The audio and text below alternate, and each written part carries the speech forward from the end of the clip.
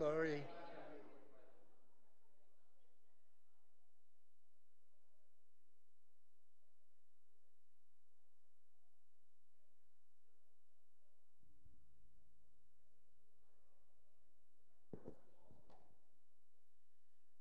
Well, good morning.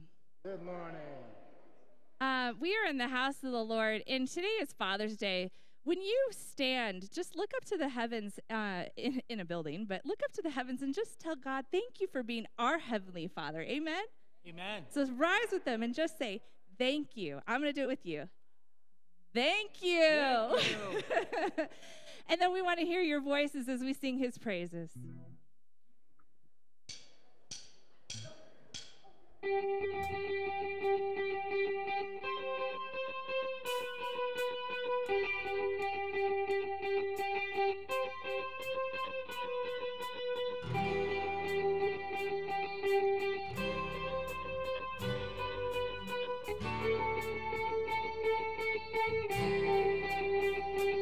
I can see waters raging at my feet. I can feel the breath of those surrounding me. I can hear the sound of nations rising up. We will not be overtaken. We will not be overcome. I can walk down this dark and painful road. Can face every fear of the unknown. I can hear all God's children singing out. We will not be overtaken. We will not be overcome. The same power that rose Jesus from the grave, the same power that commands the dead to wake, lives in us, lives in us. The same power that moves mountains when he speaks, the same power that can calm a raging sea, lives in us, lives in us. He lives in us, lives in us. We have hope that his promises are true. In his strength there is nothing we can't do. Yes, we know there are greater things in store. We will not be overtaken. We will not be overcome.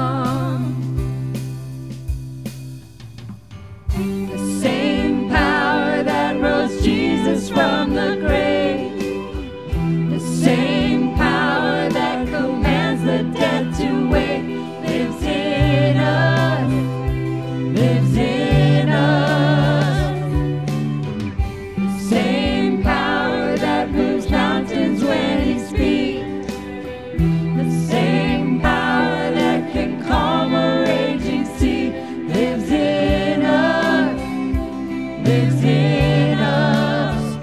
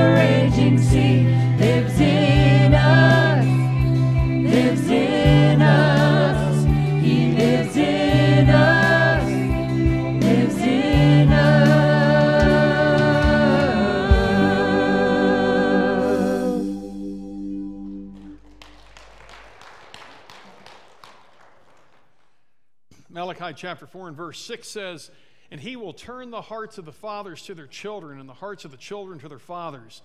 Otherwise, I will come and strike the land with a curse." Woo! Let's pray together. Lord, we're thankful that we're thankful so much, Lord, for the blessings we have in you, and we're thankful that we can look to you as the ultimate Father, the ultimate example, and just the epitome of love and sacrifice and concern. Lord, we're here today to celebrate Jesus and what he's done so that we can be a part of your family. Lord, we thank you for the blessings we have and for the opportunity we have to worship you. It's in Jesus' name that we pray. Amen. Amen. Well, good morning, everyone. Good morning. I want to wish all you dads a happy Father's Day. Enjoy your socks and tie today. And I love ties, by the way. My daughter's got me one time, and she's like, I said, I love ties, so it worked out great. But anyway, we're glad that you're here to worship with us today as we celebrate Jesus and the ultimate Father, our Father God. Make sure you fill out your connection card for us. If you're watching online, we ask that you please fill one of those out so we can continue to keep in contact with you. At this time, we'll turn things back to the band, and we're going to continue lifting up the Lord in song together.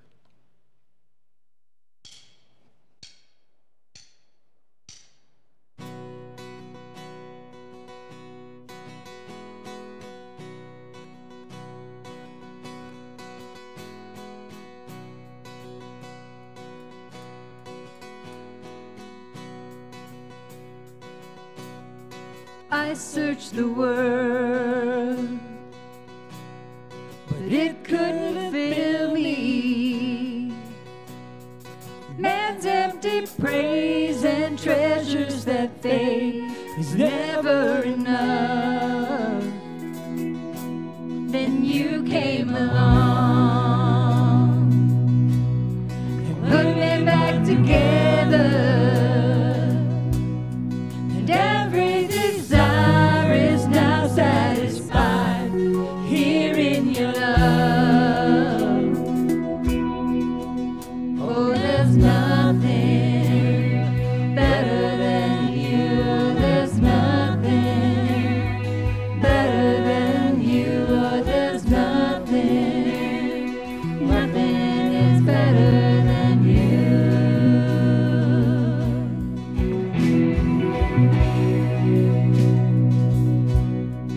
I'm not afraid to show you my weakness, my failures and flaws. Lord, you've seen them all, and you still call me friend.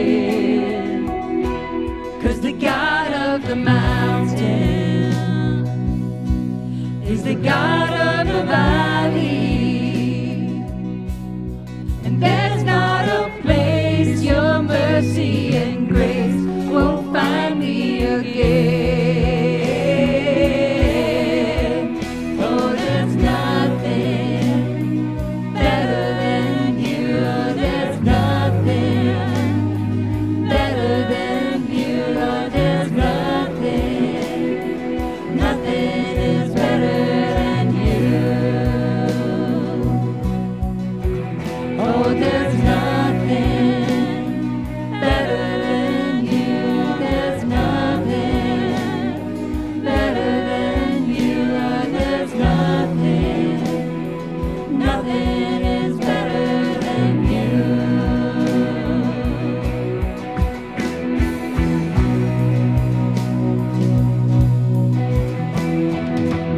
You turn mourning to dancing. You give beauty for ashes. You turn shame into glory. You're the only one who can. You turn mourning to dancing. You give beauty for ashes. You turn shame into glory. You're the only one who can. You turn graves into gardens. You turn bones into armies. You turn seas into highways. You're the only one who can. You're the only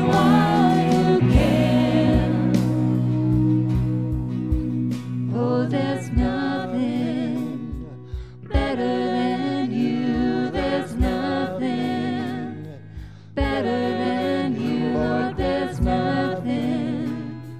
Nothing is better than you.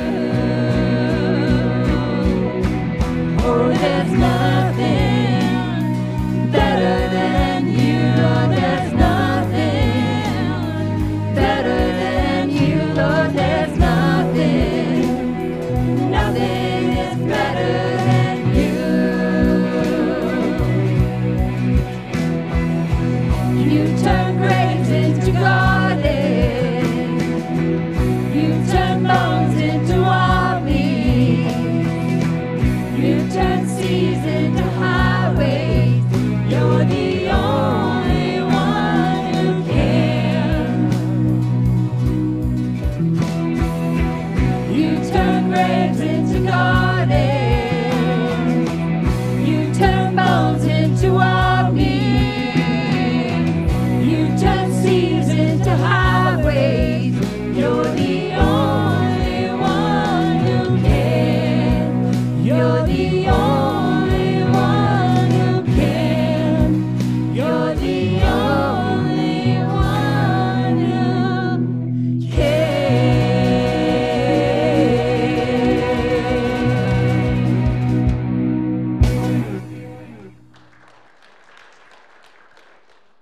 And because we know that he's the only one who can, we can cling on to this verse.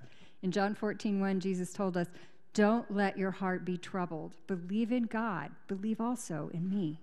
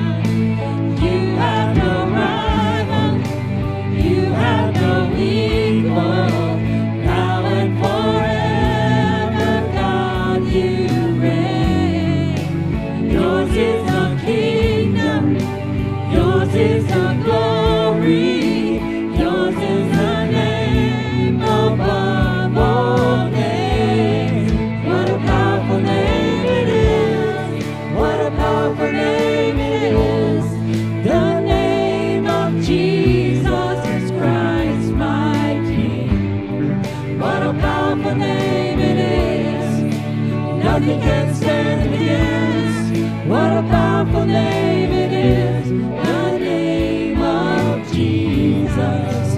You have no rival, you have no equal, now and forever, God, you reign. Yours is the kingdom, yours is the glory, yours is the name above all names. What a powerful name it is, what a powerful name it is, the name of Jesus Christ my King. What a powerful name it is, nothing can stand against. What a powerful name it is, the name of Jesus. What a powerful name it is, the name of Jesus. What a powerful name it is, the name of Jesus.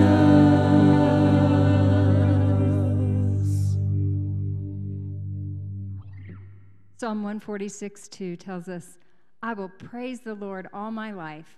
I will sing to my God as long as I live.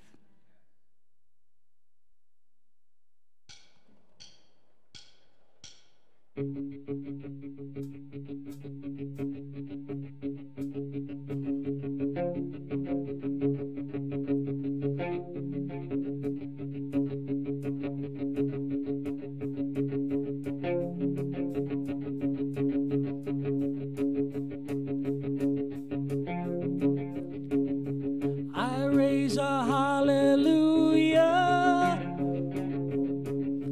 in the presence of my enemies. I raise a hallelujah louder than the unbelief. I raise a hallelujah. My weapon is a melody. I raise a hallelujah. Heaven comes to fight for me. And I'm gonna sing in the middle of the storm. Louder and louder, you're gonna hear my praises roar. Up from the ashes, hope will arise. Death is defeated, the King is alive.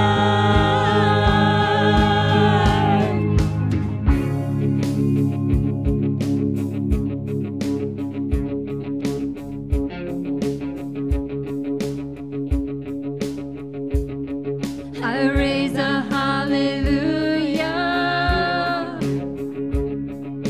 with everything inside of me.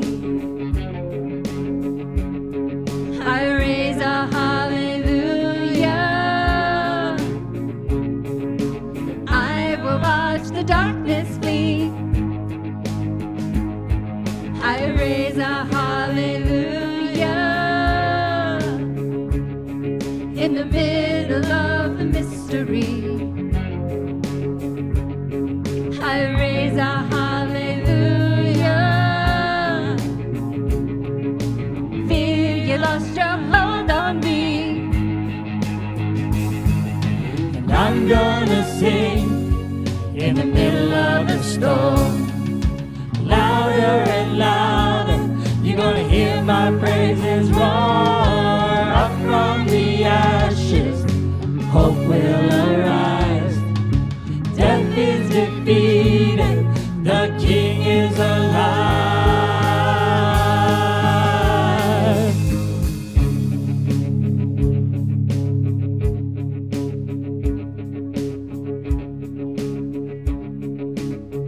Sing it with me. Sing a little louder. Sing a little louder. Sing a little louder.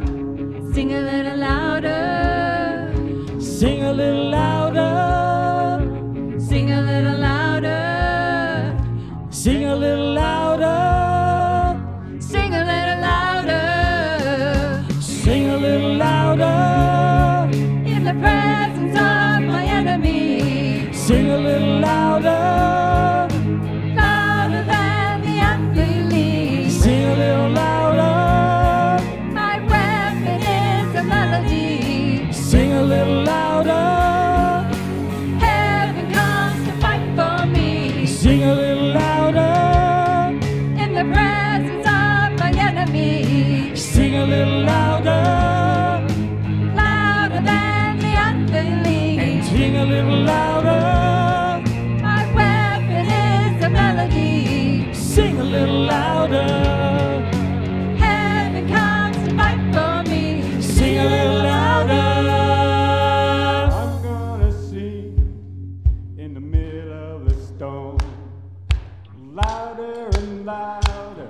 You're gonna hear my praises roar. Up from the ashes, hope will arise. Death is defeated, the King is alive. I'm gonna sing in the middle of the storm, louder and louder. You're gonna hear my praises roar. Up from the ashes, hope will arise. Death is defeated, the King is alive. I raise a hallelujah. In the presence of my enemy. I raise a hallelujah. Louder than the unbelief. I raise a hallelujah. My weapon is a melody. I raise a hallelujah. Heaven comes to fight for me. Amen. Please be seated.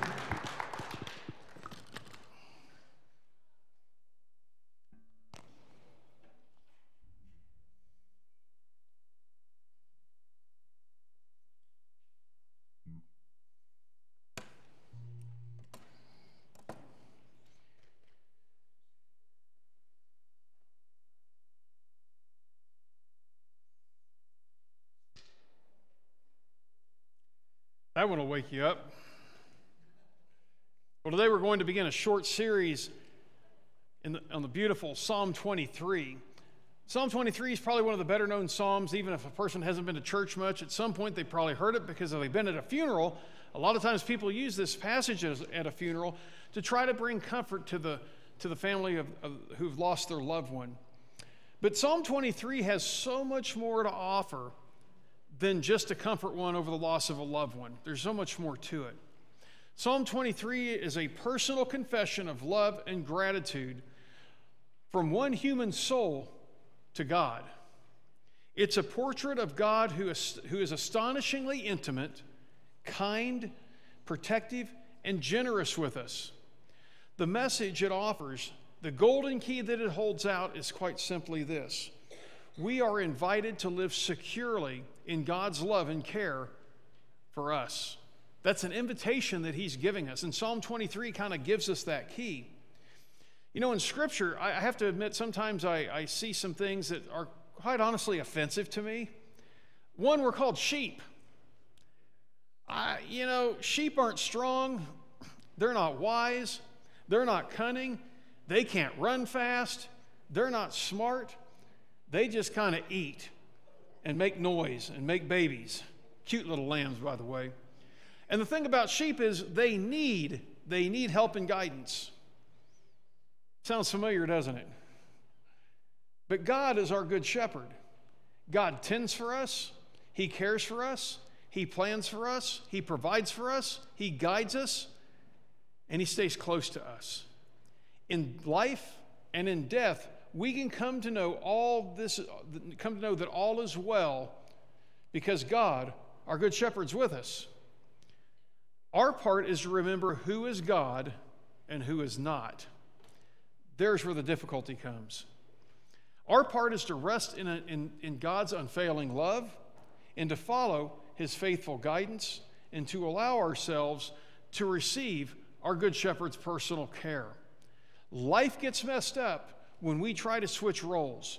And I bet if you look at your life, any time that your life has kind of gone down the bad path, it's always been because you've decided to take God's role and try to shepherd yourself.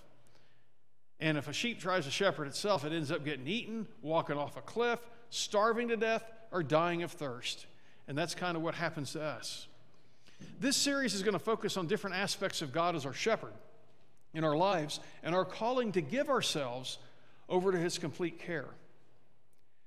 See, one of the keys to life, and I've learned this over many decades, is you have to decide who you're going to trust. You have to decide who you're going to trust. Because you can't have a relationship with someone you can't trust. Any of you who have been married to somebody who cheats on you, you know what I'm talking about. You can't trust them. It's hard to have a relationship. If you don't know what they're going to do the next day, you really can't go into a deep, intimate relationship because you don't know what they're going to do. You're afraid you're going to get hurt. You can't have a relationship with someone you don't trust. The problem, though, with life is that we cannot go it alone, and we cannot enter eternal life on our own. Ultimately, the question you have to ask yourself, and I hope you ask this sooner rather than later. For some of us, we've been around for a while. Hopefully, we made this decision a long time ago. But you got to ask yourself, what kind of life do you want to live? I'm around people all the time that their lives have been a train wreck. And sometimes they'll blame God for it. Sometimes things have happened outside of what they've done. But more times than not, we're a product of our decisions. We're a product of the choices that we make. And so many times when that's happening to our life and it's going bad, it's because we've made bad decisions. And that's not God's fault. A lot of times we want to blame God. Oh, Lord, it's your fault that I was drinking a lot of alcohol and I went driving when I shouldn't have and I killed somebody. That's your fault, God. No, I made some really bad choices when that stuff kind of happens. I've seen so many lives ruined because they thought, you know what? I'm a sheep. I can do it on my own. I can go life on my own. I don't need God. I don't need anyone else. And then that leads to making bad decision after bad decision after bad decision, and ultimately it leads to their ruin. So once again, what kind of life do you want? If you've had one of those lives where it just is a struggle every time you take a breath, maybe you need to ask yourself, is this what you want? Who are you trusting in your life? Who are you trusting for guiding you in life? Who are you trusting to walk beside you in life? Who are you leaning on for the decisions that are important in life? What kind of life do you want to have? It cracks me up when I'm around people around a lot of drama. Oh, I hate drama, but they're always in the middle of it. Always. Why? I don't know how I keep finding myself. Well, it's the decisions you make. It's the choices you make. It's who you decide you're going to follow in life. Psalm 23 pictures life, I should say, is deeply secure and richly blessed. Do you want that in your life? Do you want to feel security? Do you want to be able to have rich blessings in your life? I think most people would say, well, yeah, I'd like that. Psalm 23 offers us a panorama of what life can be like when lived with an awareness of God's intimate love for us. This picture of life lived in God's care, it touches our deepest longing and speaks directly to our darkest fears. Perhaps this is why we turn to this psalm over and over and over again. So we're going to read Psalm 23 together. We're going to focus just on verse 1 in the message this morning, but I want to read the whole thing. So it says this. It's a really lengthy 6 verses. The Lord is my shepherd. I lack nothing. He takes me to lush pastures. He leads me to refreshing water. He restores my strength. He leads me down the right paths for the sake of his reputation. Even when I must walk through the darkest valley, I fear no danger, for you are with me. Your rod and your staff reassure me. You prepare a feast before me in plain sight of my enemies. You refresh my head with oil. My cup is completely full. Surely your goodness and faithfulness will pursue me all of my days, and I will live in the Lord's house for the rest of my life. So from Psalm 1, the first thing I want us to see, very obvious, the Lord. David starts this psalm with 2 words, the Lord.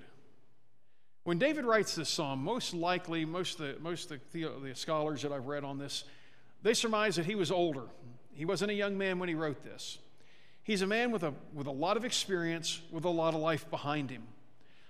At this point in his life, there's a lot of peace because the wars have been fought, the rebellions have been put down, Goliath had been slain, the bear and the lion had been defeated. David defeated Goliath, by the way, remember, with a sling and 5 smooth stones. David defeated the bear and the lion before defeating Goliath. So that gave him the confidence to go up against Goliath. As David reflects on his life, because of his life experience, what he's able to do is he is able to place his trust and his focus on the Lord. See, David was humble enough to understand that his victories in life, which were many, were only victories because the Lord was with him. He didn't think, man, look what I did to Goliath. Look what I did to the bear, and look what I did to the lion. Look what I did to all these rebellions. Look at me. Me. He didn't do that. He was humble. Who do you trust in life? Who do you trust with your life? When David ponders this question, his answer is simple. 2 words: the Lord. The Lord. The Lord is the one that he put his life in his hands. He said, Lord, I'm giving my life to you. David is overjoyed with the relationship with God as he pours out his heart to us in the 23rd Psalm. Now, what's funny about the 23rd Psalm, sometime when you get a chance, read the 22nd Psalm. In that one, David is crying like a little schoolgirl. He's whining to God about everything under the sun. And most likely that was written when he was in the middle of one of his struggles. Matter of fact, Psalm 22:1, I want to read it to you. My God, why have you abandoned me? I groan in prayer, or I whine, but help seems far away. Now, what's interesting about this is here's David in Psalm 23 singing the joys, singing the praises. The Lord is my shepherd, but guess what? When he was going through those dark valleys, Psalm 22 is how he was feeling at the moment. Well, how can that be? Because when we go into the depths of those deep moments, those difficult moments, sometimes we're so focused on the moment we forget who we're with. We forget who's walking with us. We forget that, yeah, this is bad, but we can have victory through Jesus Christ, through our Lord. And so what's funny here is it's not without significance that Psalm 22 and 23 are placed in juxtaposition with each other here. The former is talking about the agony of distress that one feels when they feel abandoned by God. The latter is the joy and the confidence that one feels in daily fellowship with God. It's only when we go to the lows in Psalm 22 that we can rejoice in the joy of Psalm 23. You know, one of the most challenging things for us to do, I believe, is to put trust in God. The reason for that is he's not standing before us. He's not sitting across, the living room from me or eating lunch with me where we're having a conversation. It's hard to do that. But, when you think about it, who was Jesus? God in the flesh, the Son of God, part of the Godhead. Now, Jesus was God in the flesh on this earth. He stood before people. He taught people. They watched his life. And guess what else? He healed people. He raised some people from the dead. When he was ascending into heaven, there were people that saying, and according to Scripture, I don't believe this. And I'm like, wow, you're a hard crowd at that point. I mean, seriously.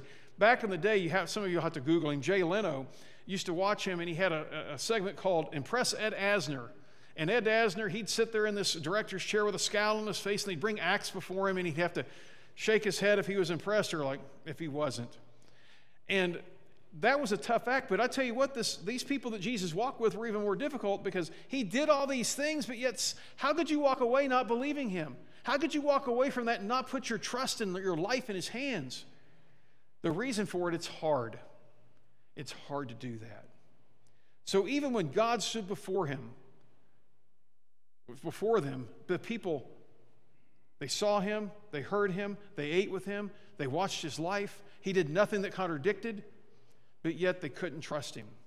But here's David. David had the opportunity in life to do a lot of things. He put his trust in God. David knew that it was God who carried him and God who made his life victorious. David even saw how God was with him when he failed. Who do you trust with your life on this earth and for your eternity? Who are you following? David's answer was simple: the Lord. Let's look at verse 1 again. The Lord is my shepherd. I lack nothing. So the next couple words he gives us is this: the shepherd. Who is the Lord to David? Is he some figment? Is he something that he leans on because he's mentally and emotionally weak? No, the Lord is his shepherd. First, the Lord is my shepherd, not some dumb idol of wood or stone, not some dumb impotent thing, not the almighty dollar, not anything else that deceives people into thinking that's what they need, but the almighty God, the creator of heaven and earth. That is David's shepherd. David said, he is my shepherd. Is one's mind capable of a thought greater than this? To think that I'm going to follow the God of the universe. God is his shepherd. Not in the sense of the Western view of a shepherd. The Western view of a shepherd is a shepherd that drives the sheep, just drives them to where they want to go. The Eastern view of a shepherd is one who led their sheep. The Western view was the sheep are willless, they're passive, and so we're going to push them, we're going to push them, we're going to push them, we're going to be a taskmaster, we're going to make them go where we want. The Eastern view was, no, we're going to lead them. We're going to lead them. You know, tie into Father's Day a little bit. I've seen many fathers ruin their children because they try to drive them instead of lead them. There's a big difference. I can drive my kids to do what's right and myself not doing it. Or I can lead them with my love and my example to the best of my ability. And even when sometimes I mess up, they'll forgive me because they love me. But the thing is, when we have, as parents, fathers, when we just drive, that's no way to parent. What are you driving them for? Why don't you lead them? And see, God is David's shepherd. God is not driving David. He's leading David. And when David talks about the Lord as his shepherd, he's not dealing with some psychological or some philosophical speculation. Instead, he's not introducing this matter for debate. He says, okay, I want to have a debate about this. Or he's not uttering a prayer saying, Lord, I hope one day you'll be my shepherd. He's speaking the simple truth that he's realized and that he's lived and that he's experienced. The Lord is my shepherd. He speaks here with artless simplicity, without equivocation, and with no inhibitions, making a statement that some might consider presumptuous and arrogant. Oh, the Lord's my shepherd, who's yours? But yet his words are devoid of any spirit of boasting. He is simply giving a spontaneous outcry of one who is overjoyed by the truth that he utters. Now, think about this for a minute. On earth, some of you, unfortunately, have had the experience of having horrific fathers. So when you think of Father's Day, it's really not a time to celebrate. It's really not a joyful thing because you had a piece of garbage for a father. You had a father that drove you, who beat you, who abused you, who treated you terribly. So when you think of Father's Day, you don't have joy in your heart over it. You're like, oh, here we go. For me, thankfully, I didn't have to experience that. My dad, my mom, great. I couldn't ask for better parents. They loved me, still do. They took care of me. They gave me not everything I wanted, thankfully, but everything I needed.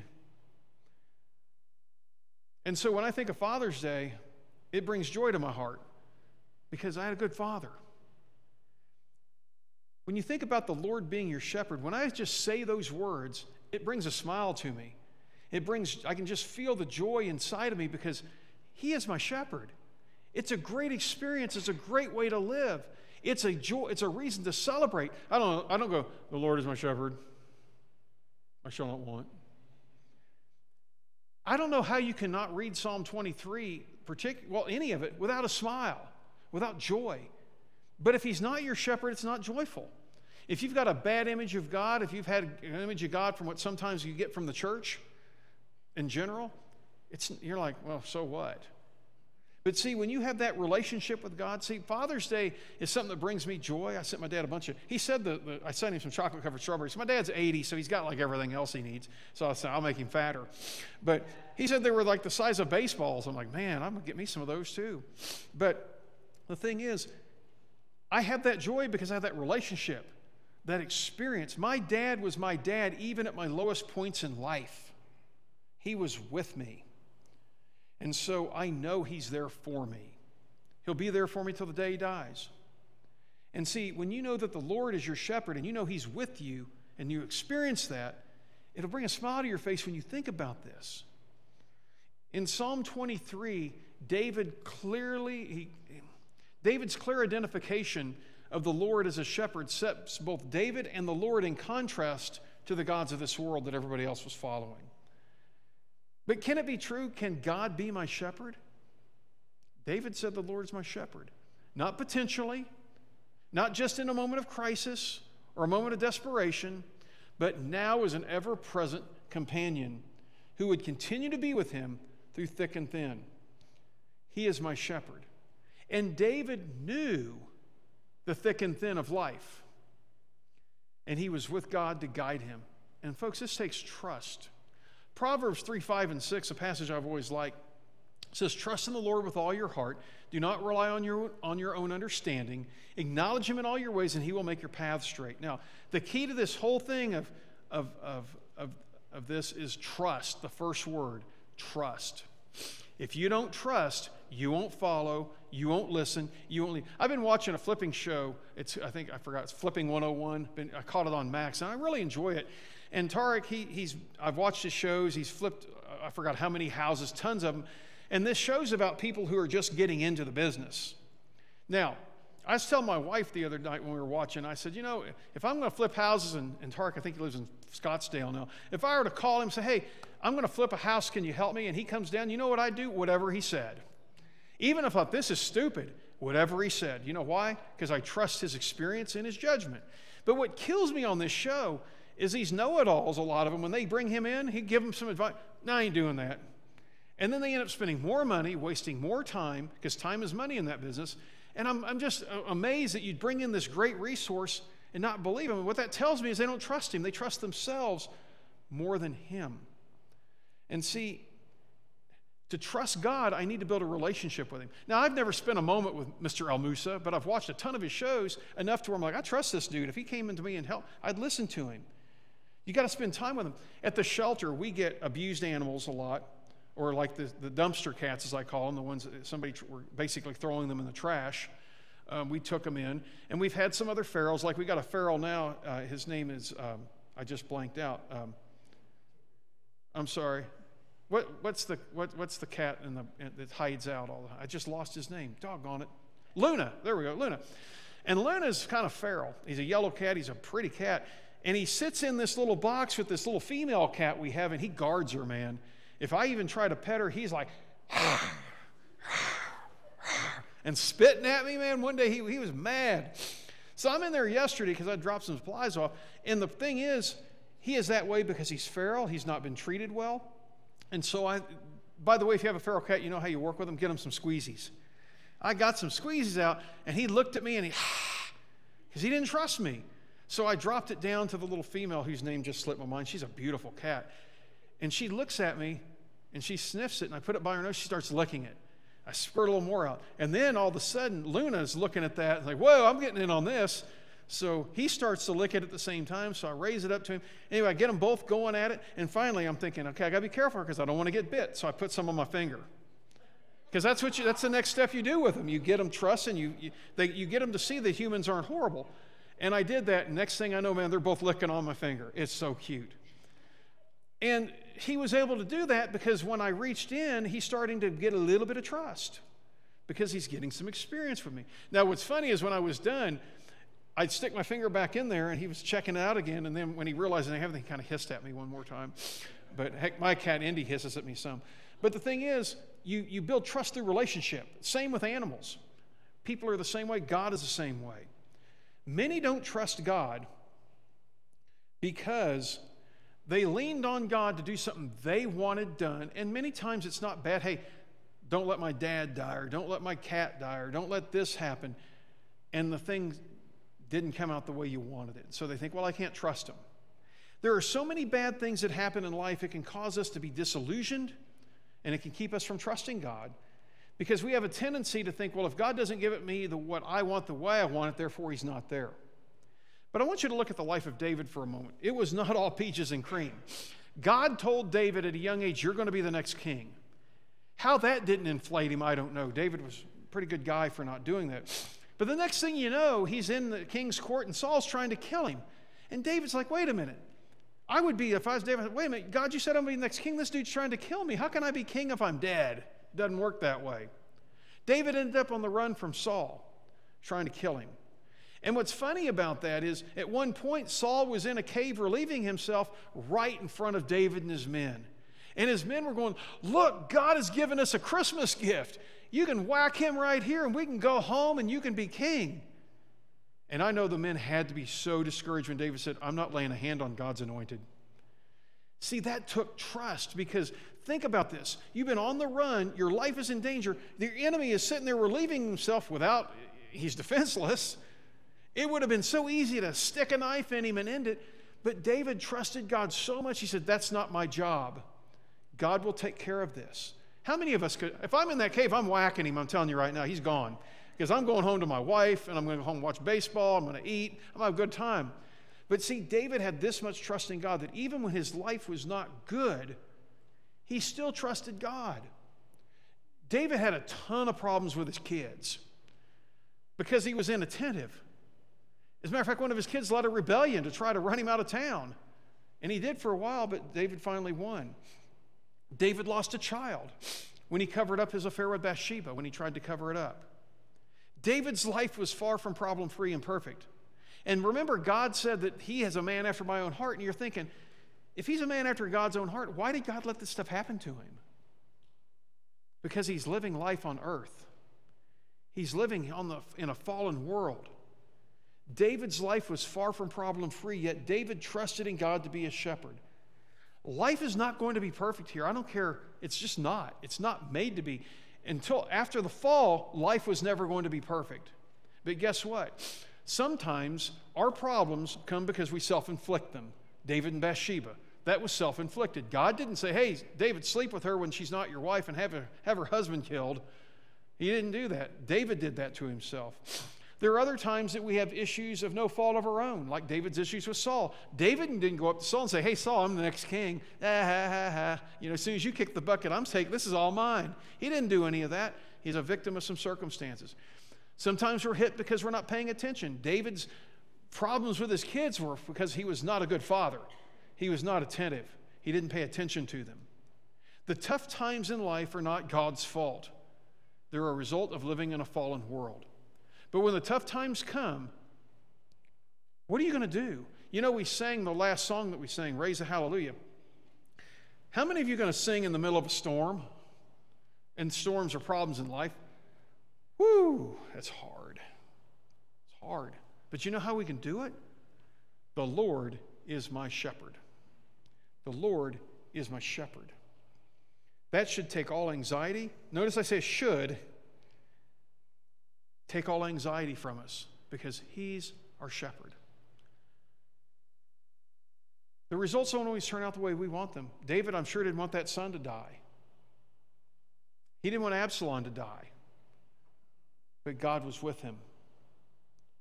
When the rough times come, who are you going to sing to? Many times we become disillusioned and walk away. And that's just not the way it's supposed to be. Let's look at verse 1 one more time. The Lord is my shepherd. I lack nothing. So we see the blessing. Now, Psalm 23 is written from the perspective of a shepherd in Israel. It was the shepherd's job to take the family's flock of sheep in search of food. That meant that they would be going on long journeys with the sheep. It meant living with the sheep day and night. It meant guarding them from predators. It meant finding suitable pastures for them to graze and enough water for them to drink. Being a shepherd meant thinking about the needs of their flock pretty much all the time. Those of you with children, you probably spend an inordinate amount of time thinking of your kids. Even when they're adults, you still don't quit thinking about them because you're always trying to plan for them, you're trying to feed them, you're trying to guide them, you're trying to direct them, you're trying to help them not go off in a bad end in life. And see, that's how the shepherd was, because the sheep weren't smart enough to go find food, to go find water. They'd just sit out in the middle of an empty field and die. That's how they were. What's amazing is with our kids, particularly when they get to be teens, they think they know it all. And really what they're doing is they're standing in the middle of the field dying. It's our job to help be there for them. Seeing God as shepherd should elicit emotions of peace, confidence, and rest. Israel understood the concept of God being a shepherd. A point further solidified when Jesus said, what was he? I am the good shepherd in John chapter 10 and verse 11. And his care is there for us. David Kinder, in his commentary on Psalms chapters 1 through 72, said this. In the word shepherd, David uses the most comprehensive and intimate metaphor yet encountered in the Psalms, usually preferring the most distant king, referring to God, deliverer, or the impersonal rock, shield, etc. Whereas the shepherd lives with his flock and is everything to it. It's guide, physician, and protector. And so throughout the Psalms up to this point, God's our shield, he's our fortress, he's this, a lot of impersonal stuff. Distant, he's our king. But David says, no, he's much more intimate than that. He is our shepherd. The shepherd didn't just put the sheep in the field and leave. He lived with them. He dwelt with them. He led them. He loved them. He took care of their wounds. That's what God does with us. God is that patient God who's unwavering in his care for us. He's that way for us. He's not something that could happen or should happen. He is that right now. The intentionality of God is on display throughout all of Psalm 23. For many, the task of asking God to provide involves knowing what God longs for in our lives. And so as you get to develop this relationship with God, you know what he wants in your life, and that's what you start asking for. Sometimes when you don't know, the Holy Spirit will ferret it out for us and say, God, this is what they need. This raises an additional question. Does God really care enough to act on our behalf? He's the creator. What's he care? Well, David makes it clear that God does care and that he moves with direct and specific care for us. When he says, I have no need, or I shall not be in want, it means that I will not suffer lack of what is needed. My parents made sure that I had everything I needed. They didn't give me everything I always wanted. Good thing, I'd have been a spoiled brat.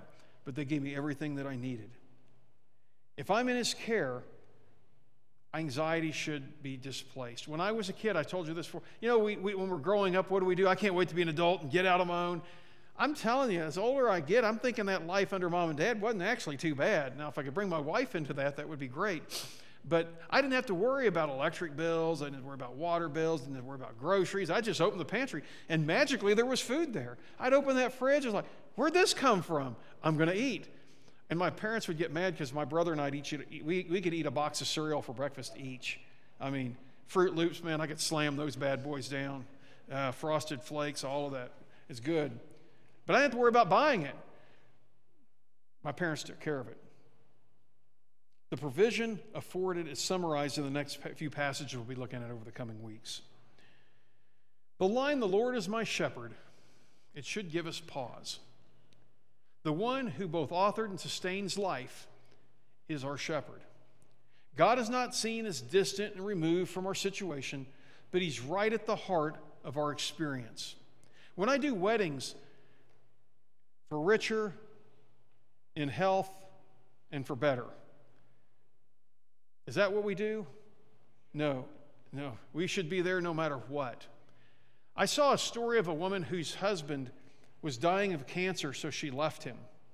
After he died, she decided she was going to go on this public walk for cancer. And it just made me so angry. I thought, you are such a loser. You should have been walking with your husband while he was dying. He doesn't give a rip about your fake walk you're doing now to get sympathy. And see, we're to be there together. God is with us through thick and thin. As husband and wife, we got to be there for better, for worse, richer, and poor, sickness, and health. Both sides of it. But in our society today, we don't want the other side. But with God, he is with us. God was with David no matter what he did. Didn't like it, but he was with him. Our thought for this morning, our application thought is simple. What are the implications of God as our shepherd, and how might they apply to how we view ourselves? That's the thought for this morning. Our praise team is going to come up and lead us in a song of decision. And if you've not accepted Jesus Christ as your Lord and Savior, we invite you to come forward this morning to do that. God loves you so much. He wants to be your shepherd. He makes decisions that will enhance your life. He sent his son to die on the cross so he could be with you for eternity. You know, we get married. I told my wife got married, I'm shooting for at least 80 years. That'll get me to 100 and 105. You know, I'm looking for that. But in the big scheme of things, 80 years is nothing. God wants to be with us for eternity. For eternity. And he made the provision for it, and it's through Jesus. So if you need to accept Jesus as your Lord and Savior this morning, we invite you to come forward during our time of song of decision, where you can put your faith in God. You'll confess Jesus as Lord. You will repent to him of your sins. We'll take you and help you meet him in the baptismal waters where the Bible says your sins are washed away and you receive the indwelling presence of the Holy Spirit that tells God, I am yours. And you're going to rise and walk in the newness of life. You're a new creation. If you need that, we offer you that wonderful experience. If you're an immersed believer and would like to make First Christian your home, we'd love to have you come forward. And finally this morning, if you're struggling and need prayer, if you want to come up, I'd be glad to have you pray with me. I'll pray with you. But if you have a decision, come forward as we stand and sing what he's done.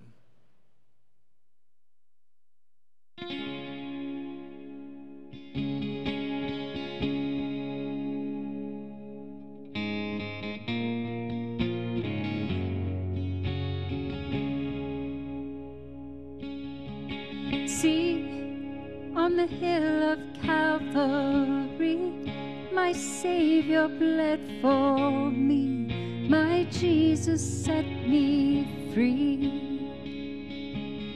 And look at the wounds that give me life, grace flowing from his side, no greater sacrifice.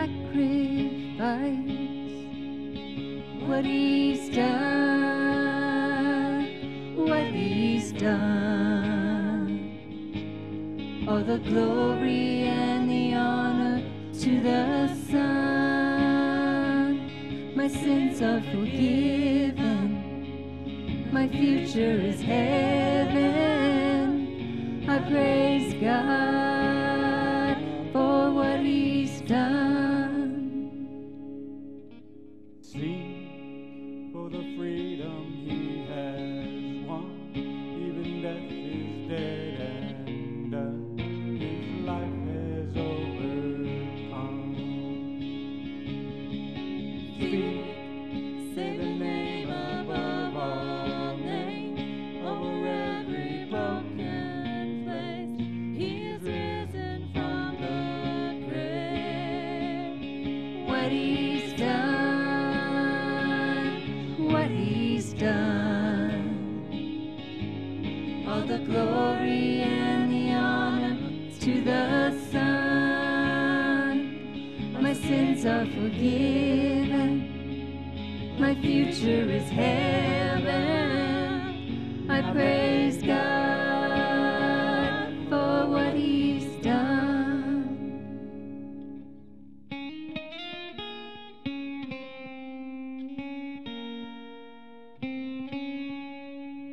Now, on the throne of majesty, the Father's will complete. He reigns in victory. Sing hallelujah to the King. He is worthy to receive all the worship we can bring. Oh, sing hallelujah to the King.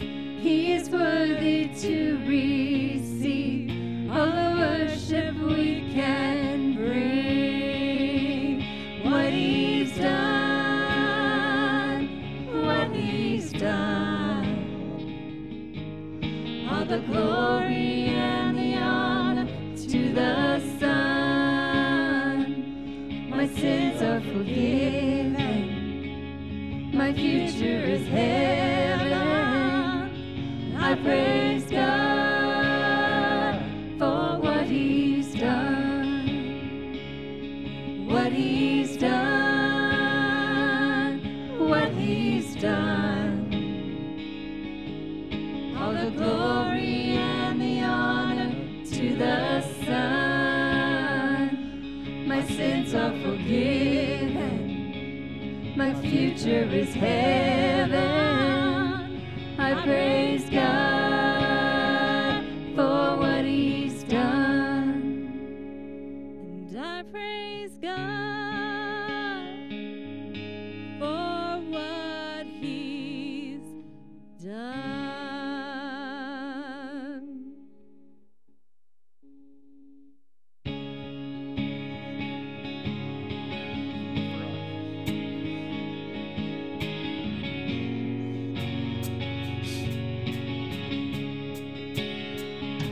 I'll never forget I'll never forget what He's done.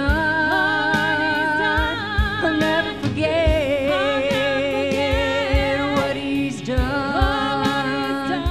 I'll never forget what He's done. I'll never forget what He's done. What He's done. What He's done. All the glory and the honor to the Son. My sins are forgiven. My future is heaven.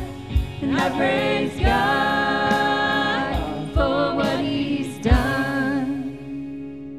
and I praise God for what He's done.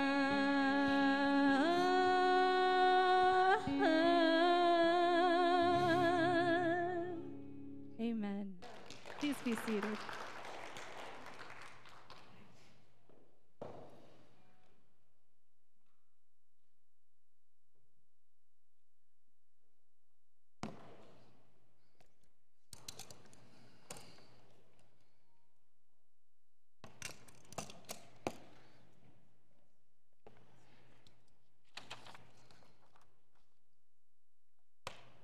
It's a beautiful song to lead into communion because this time of our service encapsulates exactly what He's done.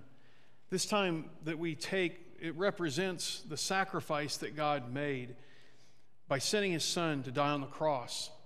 But what's amazing is He didn't just stay dead. A lot of times when we think of a sacrifice, that which is sacrificed stays dead. And when Abraham was going to sacrifice Isaac, he knew that it's going to be over, but he also knew that God had the power to do something about it. And in Jesus, God had the power to do something about it. He raised Him from the dead.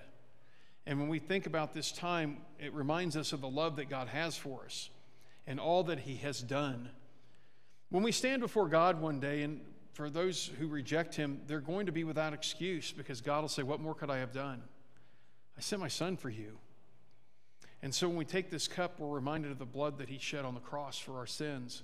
When we take this loaf, we're reminded of the body, His body that was almost destroyed to get to that point. He did these things because He loves us. And because He loves us, what He's done, death has been defeated through Him. Let's pray together. Father, we thank You that we have this time of remembrance and this time of celebration.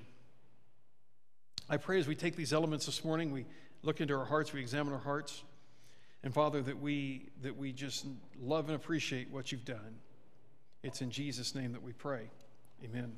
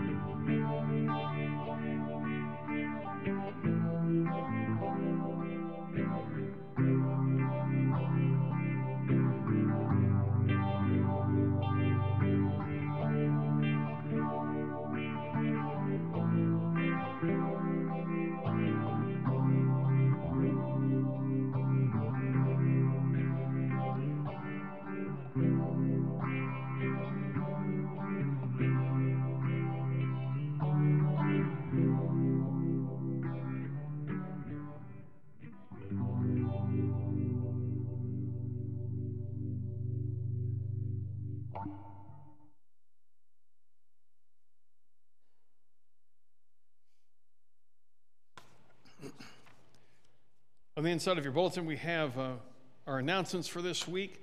Junior high camp takes place this week. So pray for Jerry and his sanity. Pray that no kids get thrown out of the van or anything. They come back in one piece. No, it'll be great. The kids get to hang with Jerry, and they'll have a great week at camp. There's no youth groups and no elementary crew groups until July once camps are finished. Rogers Group's meeting this evening. We have Young at Heart. The guest speaker is going to be the CEO for Canyon Vista Medical Center, so that should be interesting. The office is closed on Monday for Juneteenth for that celebration. There's no teen Bible study till July. The adults will meet, and Al Brandon's group will not meet again until September. Operation Christmas Child is looking for some items, and you can see that in the bulletin. Stitches of Love is looking for people who are willing to sew sundresses and shorts for Operation Christmas Child. So if you'd like to do that, please get in contact with the office or with Mary or Brenda. We will have our narrow path. Will not take place on the second week of July, but I think it's on the third. I think we moved it down 1 or 2 weeks. But we've got the sign up, getting ready for that. We're going to do kind of a cookout for that one. So we're asking people. We've got on the list the sign up list for hot dogs, brats, buns, and stuff like that. So that should be a lot of fun. And we know that monsoons are starting to come. I think that'll make it more adventurous, actually. I can't wait to get my truck all muddy. But anyway, we'll be doing that. So those are my truck loves mud. But anyway, for our prayers, our Spa Plus event was really successful. I mean, the food was fantastic. We had the cookies and it just was great.